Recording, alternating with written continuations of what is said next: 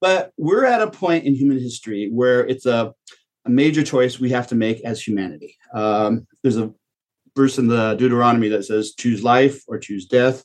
I offer you blessings or curses, so choose life. And it's a choice we make. It can't be imposed on us. And I'm looking at what's happening right now with our politics, and not just America, but the rest of the world. It is scary that we're heading toward death. All right. So welcome, dear friends, to Tony Talks Humanity Matters. It's a safe and sacred space where we can strive to live a life of purpose, celebrate our uniqueness, and enhance our physical, mental, and spiritual health so we can live to our highest potential. And in this episode, we're delving into a topic that's a really important one, and it's in alignment with my own divinely inspired passion and my purpose, which is to move humanity forward in a conscious way so we can make this world a better place. My guest today is Marty Cheek. Martin goes by Marty, and he has set an audacious goal for humanity, which is to end war by 2040. He's the co-founder of Life Media Group based in the Silicon Valley community of Morgan Hill. And he was inspired just as a 10-year-old boy during a trip to Berlin with his mother, who survived World War II in Germany. This award-winning newspaper publisher and transformational media entrepreneur seeks a vision for uniting humanity to the power of media. And as the co-founder of Life Media Group that manages publications Morgan Hill Life and Gilroy Life, Morgan Hill, my hometown, woo woo. Marty focuses on creating innovations in community-centered journalism. He believes journalism can highlight everyday heroes while confronting humanity's biggest challenges. Marty is also the author of Vision 2020, Be a Hero for Humanity, and a fictional companion book called Humanity, a Vision 2020 novel. So with all of that said, Marty, welcome, my friend. Wow, transformational media entrepreneur. I really like that. I'll put that on my card. So yeah, for sure. I think that's a great title. Yeah, well, people are just making up titles these days, so why not, right? I'm generally publisher, but transformational media entrepreneur. So I know. I love you, Tony. You've always been so fun to be around and so positive, and we need more people like you on this planet. So, but let's talk about Vision 2020. What should I talk about? Yeah, let's do that. So first of all, is there anything you want to add to your background that I didn't get to? Just for people who maybe have not met you yet, I have a huge following, and I know you're going to be new to a lot of these people. So is there anything about your background or what brought you here today that would help just set the stage for what we're going to talk about? I think the number one thing I would like to tell your audience is I'm an ordinary guy. I'm not anybody special. And I look at myself as just average American, kind of a nobody, and I kind of like it that way. And I think most people feel that way about themselves. You know, they're not trying to be, the richest man in the world or richest woman in the world. They're just trying to live ordinary, good lives. And I think that's the key to achieving a better world is everybody who's ordinary comes together in an extraordinary way to make the world better for everyone. And that's the key, to make it better for not just the rich or for a certain group demographics, but for every human being. And we could also throw in the environment too, all the animals and plants too. So absolutely. All the sentient beings. I'm big about that. And I've turned into, as I've come along in my humanity journey and my spiritual journey, I get little bugs in the house and I'll put them outside.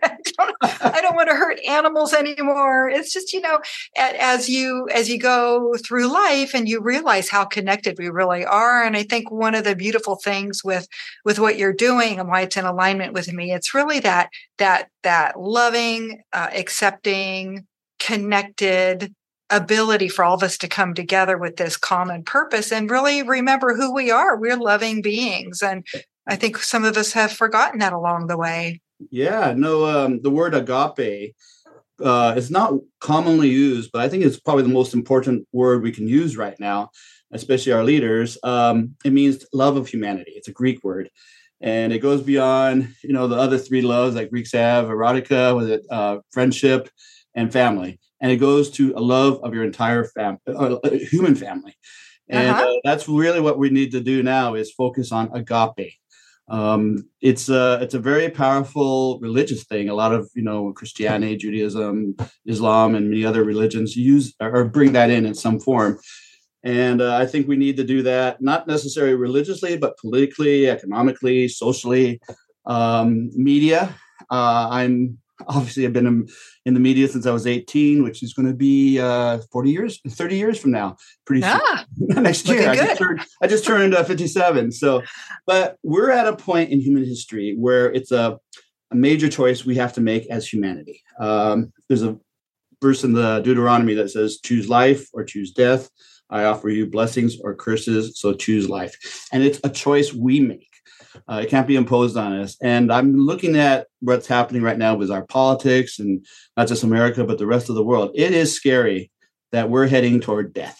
And not just a spiritual death, but, with a possible war between China and America in the next 20 to 30 years, we could wipe ourselves off the face of the earth.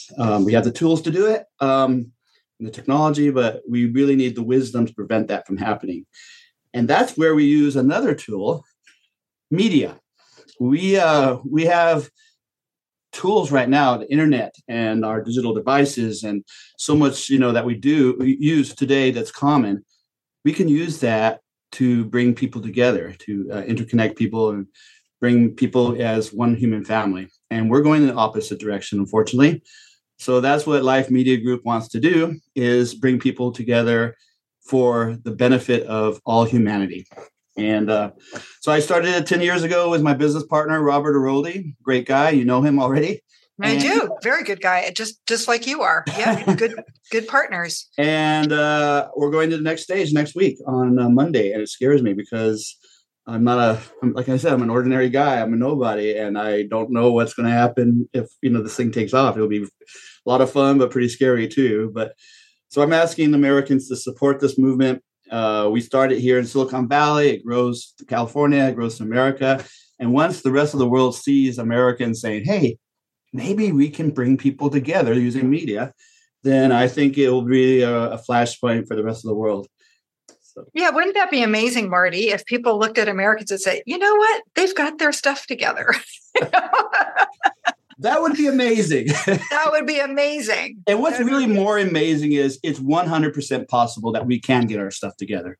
Oh, of course. Absolutely. We just have to make, like this, I said, the choice, life or death, blessings or curses. And I don't know if we can do it. There's no certainty in the universe, but I know we can do it. It's not a question of possibility. It's a question of probability.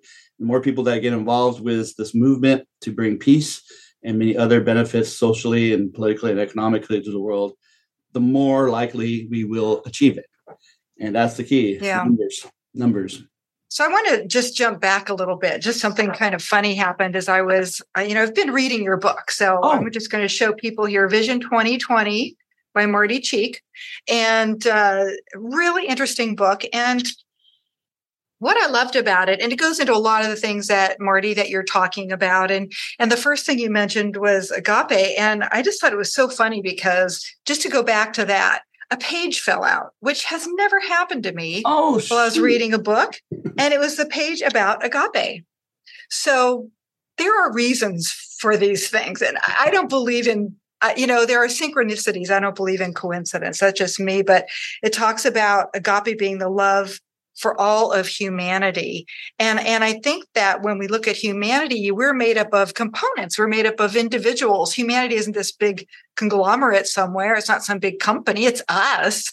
It is us. And so when we can take steps as individuals, I think that's what you're talking about, is getting a mass proportion of people who sign up to this, who have this compassion in their hearts, want to see this change reflected in the world, want to see an end to war, want to see, the end to divisiveness, right? And what came to mind as I was reading this page, I wrote along the top, I wrote equanimous, which is, as you know, you're in journalism. You probably have a much larger vocabulary than I do. I don't know the word. Equanimous? Equanimous. So Equanimous, equanimous. So I just learned this word a few years ago. And to me, it's so powerful. And maybe some of our listeners haven't heard it yet either. If you have, awesome. If not, it basically means, comes from the Latin root equal, like equanimous.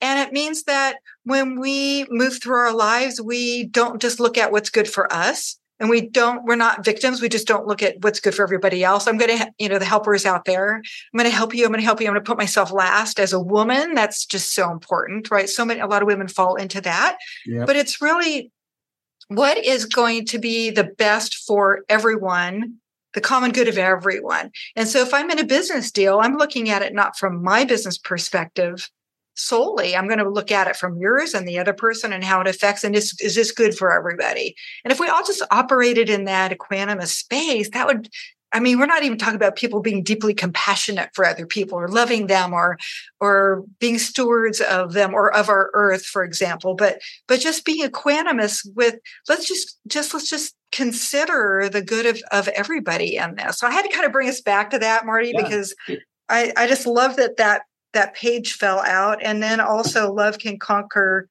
hate. And I think just to add to that, I think love can conquer fear. Can you talk a little bit about fear and how people in our society, some of the people that are in politics or, not necessarily individuals, but how fear helps to create this divisiveness and how that ties into the media and what you're doing. Yeah, well, it actually comes down to chemistry in your brain.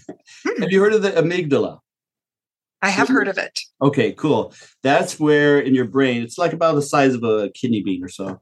It's the fight or flight place in your brain that if you are threatened in some way, you're either going to run at the person or maybe hit them, or you're going to run away. And that's the thing. And it's not necessarily we're biological beings, it does impact us physically, but it also impacts us emotionally, where we build up, the tension where, maybe we're in a business meeting and somebody's insulting you, and you will either back down and not say anything and be quiet, which is not the right way to handle it, or you will jump on them and, verbally abuse them at that, which is not the way to handle it.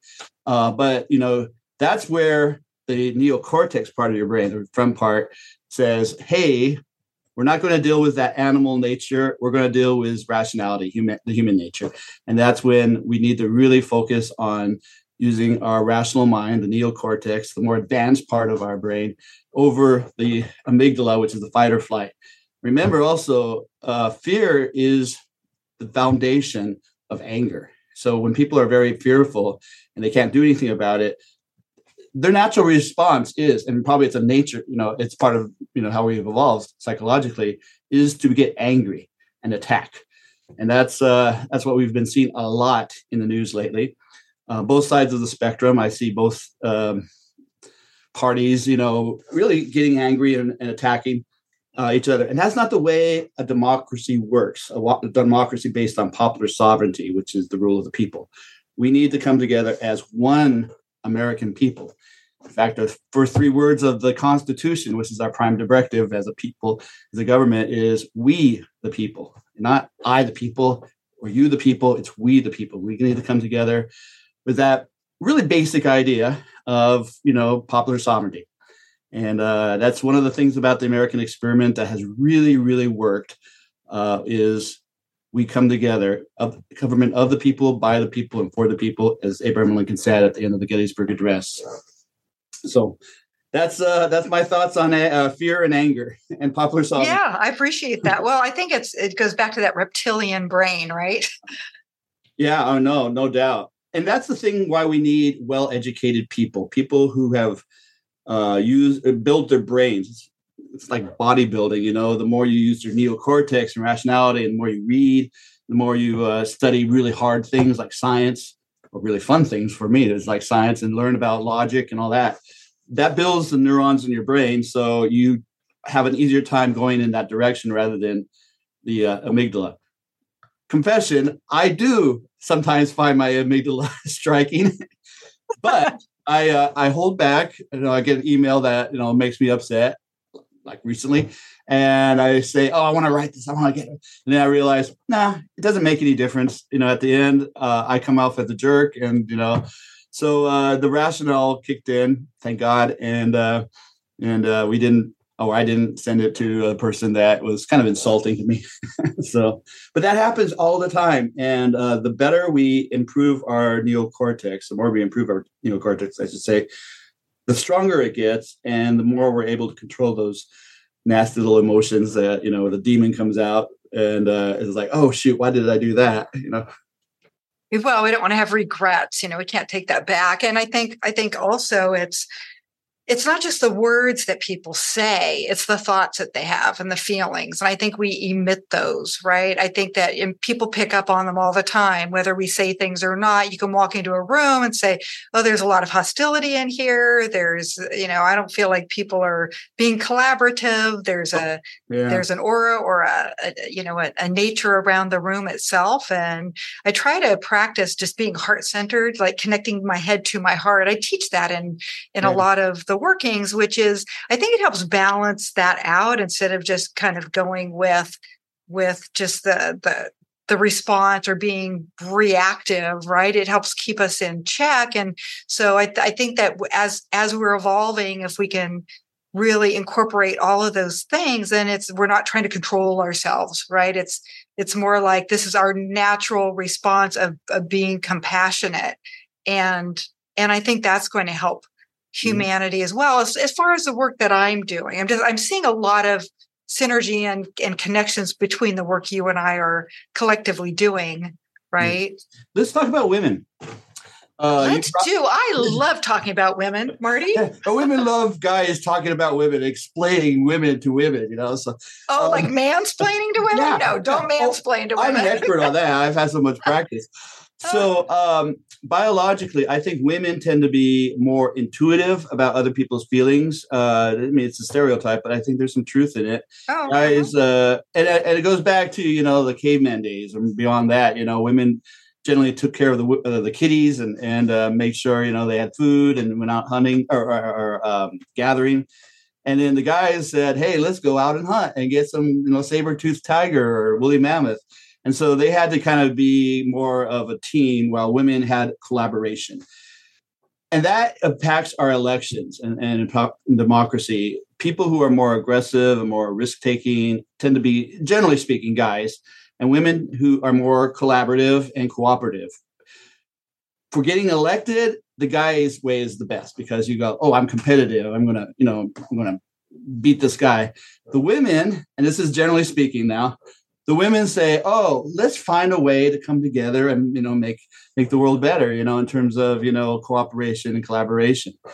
So what do we have? We have far more men in office, election, especially national office in Congress than women. We need a balance. And I think that's really where, we're failing as a democracy is we lack that balance between, men and women in leadership positions. And if we can get, at least to the 50-50 point, in that balance, I think it would be healthier for our nation and our democracy. And we would see more cooperation.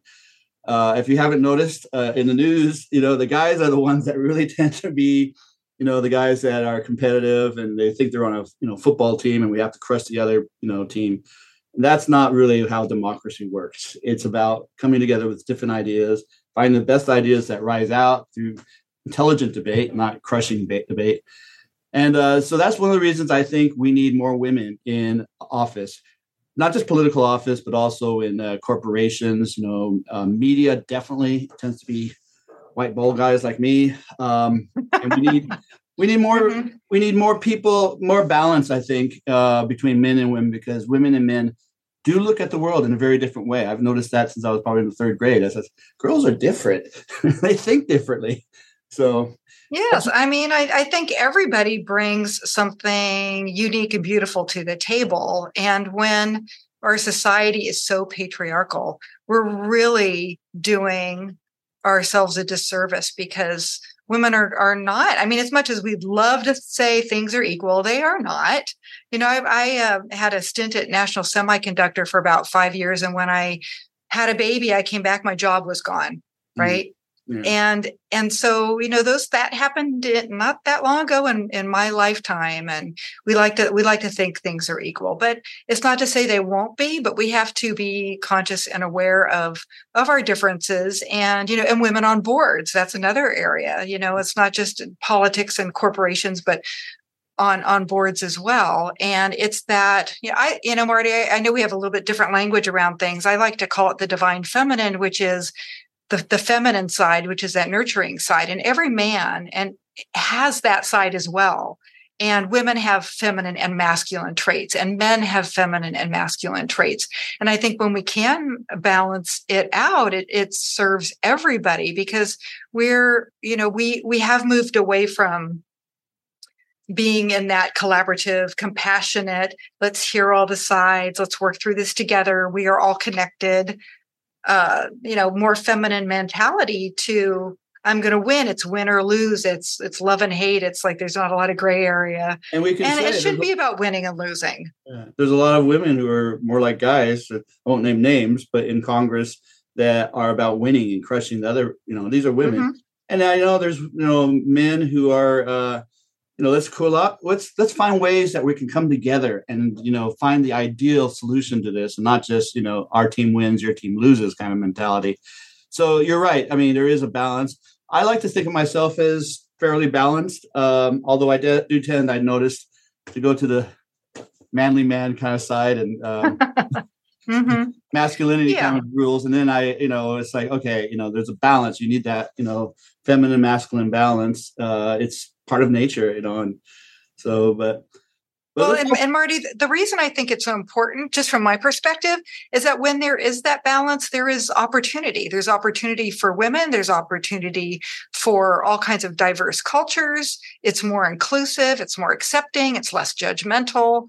And when I think about making humanity a better place and not having war, wouldn't getting rid of some of these perceptions and these divisive ways of compartmentalizing people, and you're in that group and that group's lesser than that group, and where is all this coming from? What's the heart of it, right? If we get to the heart of it, what are your thoughts? We're human beings. Ultimately, we come down to humanity. I mean, obviously, there's biological differences, physiological differences, and emotional, mental differences, but once you get down to the core root of what makes us human, the values that we hold, and, hopefully good mm-hmm. characters are good characters within ourselves, then, the ideal comes out, or it never comes out perfectly, but, it's something that emerges. But yeah, if we can get more women involved in leadership positions, and in Vision 2020, if you can see that,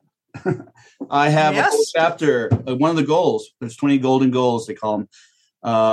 One of them is bring more women into positions of, gender equality, a balance. And I think that will go a long ways to helping alleviate some of the toxic tensions that we have, in our offices.